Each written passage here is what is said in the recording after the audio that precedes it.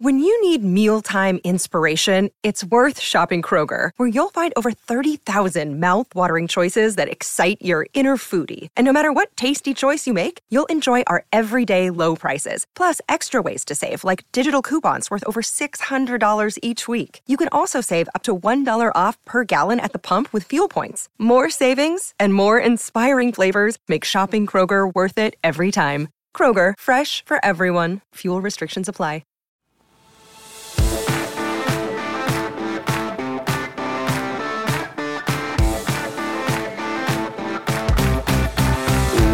The PFF NFL Daily. We're recording right now, Sunday night, just as the 4 o'clock games have ended. It's going to be our new thing here, Sam. Instant reactions to what we just saw. Week 2, almost in the books. But, man, another incredible week of NFL action. Almost every game going down to the wire. Crazy comebacks. I don't even know where to start, but we're going to do our quick version right here, Sam. Full version tomorrow on the PFF NFL podcast. So, your first big takeaway, an instant reaction here from week 2. Yeah, well, some of the craziest games, some of the craziest things we've seen in years. Really, one of my biggest takeaways is just mismanagement, clock mismanagement, end of game situations, the stuff that the NFL coaches should be getting better at, because, you know, there's experts involved, there's people in the booth, there's a lot more information now on how to be good at these situations. It's not working. We still seem to be getting worse. The Broncos, incredibly bad game management almost all the way through. It got so bad that the home crowd was chanting down the play clock so that they didn't have a delay of game again. Every time it got to 10, the home crowd started counting down so Denver didn't screw it up. That I genuinely don't think I've ever seen that before. It's mind-blowing that a home crowd was doing that. The Jets ended up winning a game where if Cleveland scored a touchdown late on, if they'd just taken a knee on the play, you know, if Nick Chubb had sat down instead of scoring, they would have won. They could have knelt it out from that point on. It was 24-17 Browns. Nick Chubb goes in for 12 yards. If he did take a knee, game's pretty much over. But they go up 30-17, and you think, all right, that's it. But, by the way, the extra point was no good, so they missed the extra point. You think, okay, well, they're still up 13. With about 30 seconds left, coverage bust for a 66-yard touchdown. Joe Flacco to Hall of Famer Corey Davis. And then the Jets get the onside kick. Joe Flacco leads the game-winning touchdown. Jets win by 1. Incredible. That just doesn't happen. And that was only one of the ridiculous things that happened this year. But like you said, that was part of the maybe clock mismanagement as part of that story there for the Browns. Yeah. Miami's comeback, I think, was the biggest comeback in the NFL in like 12 years or something like that. The Colts were blanked by the Jacksonville Jaguars. The last time the Colts were blanked was by the Jags. The last time the Jags blanked anybody was the Colts back in 2017. Like, that is just one of those weird voodoo games where one team, for some reason, has a complete hex on the other one. They can't seem to get out of it. Atlanta almost avenged 28-3 and then ended up coming just short again. Just a mad weekend of games. And what we just saw was the Arizona Cardinals coming down from 23-7. It was 23-7. The Cardinals creep back into it, including a 2-point conversion by Kyler Murray to AJ Green.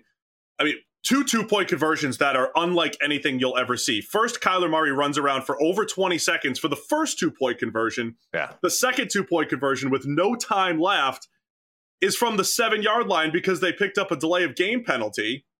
And then Kyler Murray threads the needle into AJ Green just to tie the game to go to overtime. And then the Cardinals come back and win with a walk-off fumble recovery for a touchdown, of course. I mean, literally everything that happened this week is insane and once-in-a-lifetime type of stuff, and it all happened here in week 2. Yeah, that was a ton of... It got late in the game, and it was like Kyler Murray just decided to start playing, backyard football again. It's like, I don't care what we're supposed to be doing. I'm just going to run around until I find something open, and that'll work. And it did. And it probably opened up some space as well, because when he starts dancing around back there, the defense has to start changing the way they're defending, and all of a sudden it's just like, no, I'll just stand in the pocket and fire a dart into tight coverage, into a closing window to AJ Green. Like, that was some incredible late play by Kyler Murray in that game. I just want to say about what you just said about Kyler Murray and the way he played. I feel like that's part of the story here in week 2. The Dallas Cowboys and the Cincinnati Bengals, a special player changing the game, Micah Parsons for the Dallas Cowboys. When he is left one-on-one, He's an absolute game wrecker. He did it in week 1 against the Bucs. He did it this week against the Bengals.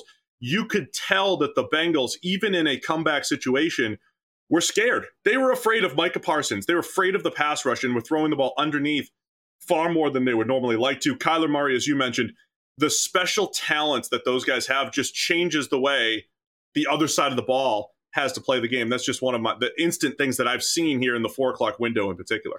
Yeah, I mean, Micah Parsons generally, I think, is something that needs to be talked about. And I think we said last week, and we've certainly been saying for a little bit, that we should probably drop the pretense that he's a hybrid player. Like, he might be the best pass rusher in the NFL. So stop playing him in coverage. Stop playing him as a true off-the-ball linebacker. Just let him rush the passer. I think that's happening. You know, he played 56 snaps this time, and 3 of them were in coverage. So he's not spending a ton of time. Last week, it was like 20 snaps in coverage, something like that. So they're shifting the balance towards just letting him rush the passer. And it's absolutely the right decision. He was wrecking Lyle Collins. He was wrecking Jonah Williams. Cincinnati couldn't block the guy. And that was absolutely changing that game. The NFL action is in full swing here at DraftKings Sportsbook, an official sports betting partner of the NFL. We're talking touchdowns, big plays, and even bigger wins. New customers can bet just $5 on any NFL team to win and get $200 in free bets if they do. If that's not enough, everyone can boost their winnings with DraftKings stepped-up same-game parlays. Right now, for every leg you add, you can boost your winnings up to 100% with payouts bigger than ever. Why bet on football anywhere else? To make things even sweeter, you could throw down on the stepped-up same-game parlays once per game all season long. So download the DraftKings Sportsbook app now. Use promo code PFF to get $200 in free bets if your team wins when you place a $5 bet on any football game. That's code PFF, only at DraftKings Sportsbook, an official sports betting partner of the NFL. Minimum age and eligibility restrictions apply. See show notes for details. All right. I'm excited just because, man, when you get to the end of the 1 o'clock window, the end of the 4 o'clock window, it just feels like it is just crazy. Great finishes. We'll talk about them all tomorrow in more depth, but have to talk about Trey Lance, unfortunately. Looks like broken ankle, out for the season for the San Francisco 49ers. Jimmy Garoppolo came in, and after spending all offseason saying, hey, what are they going to do here? We're back to Jimmy Garoppolo as the starter for the Niners, and unfortunate that we don't get to see Trey Lance. Yeah, it's sad for him and sad for us that we don't get to see what he can do over the course of the season. For the 49ers, this is vindication of why you re-signed Jimmy Garoppolo to a reasonable deal as a backup quarterback. You know, they, I'm sure, also had the idea of contingency that if Trey Lance was playing badly, they could make this switch. But that was the other element, that if he gets hurt, you might have to turn to somebody. You know, you might not want to do it, but at some point, sometimes injuries dictate that. And the 49ers got a horrible injury for Trey Lance. They end up having to turn back to Jimmy Garoppolo. And obviously they're in a much better situation now than if they didn't have Garoppolo and they had to turn to somebody else, a true backup caliber quarterback. So this is why they make that move. And Garoppolo rather showed that he's still capable of going out there and leading this offense to, a comfortable victory over a team like Seattle. He is. I don't think the Niners are any less dangerous. There was always that potential that Trey Lance, we talked about it a lot, that Trey Lance would make them more dangerous. We hadn't necessarily seen it yet, but the Niners are still very much in the mix in the NFC. They're right there. I want to go back to that Dolphins game again too, Sam. Tua Tagovailoa goes 36 for 50 for 469, 6 touchdowns and 2 interceptions.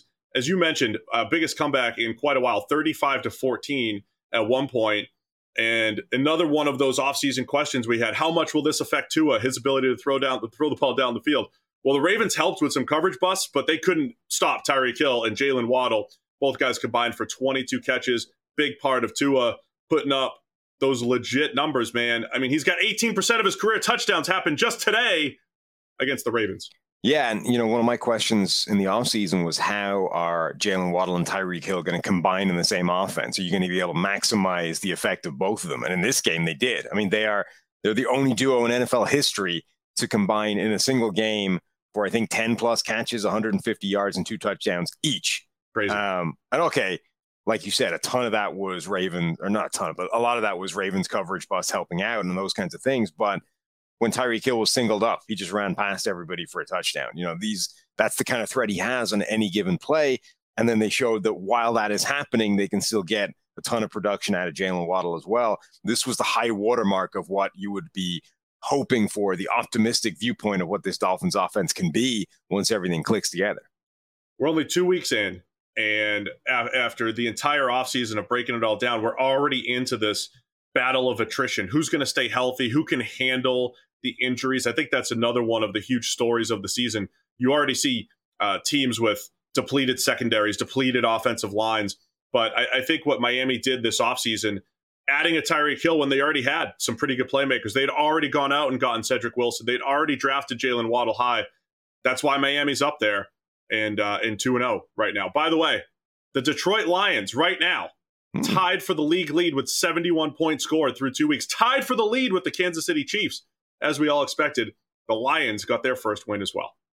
Back-to-back. I think they're 3 straight games now with 35 plus points, something like that. Amon-Ra St. Brown putting up insane yardage figures, insane catch figures every single week.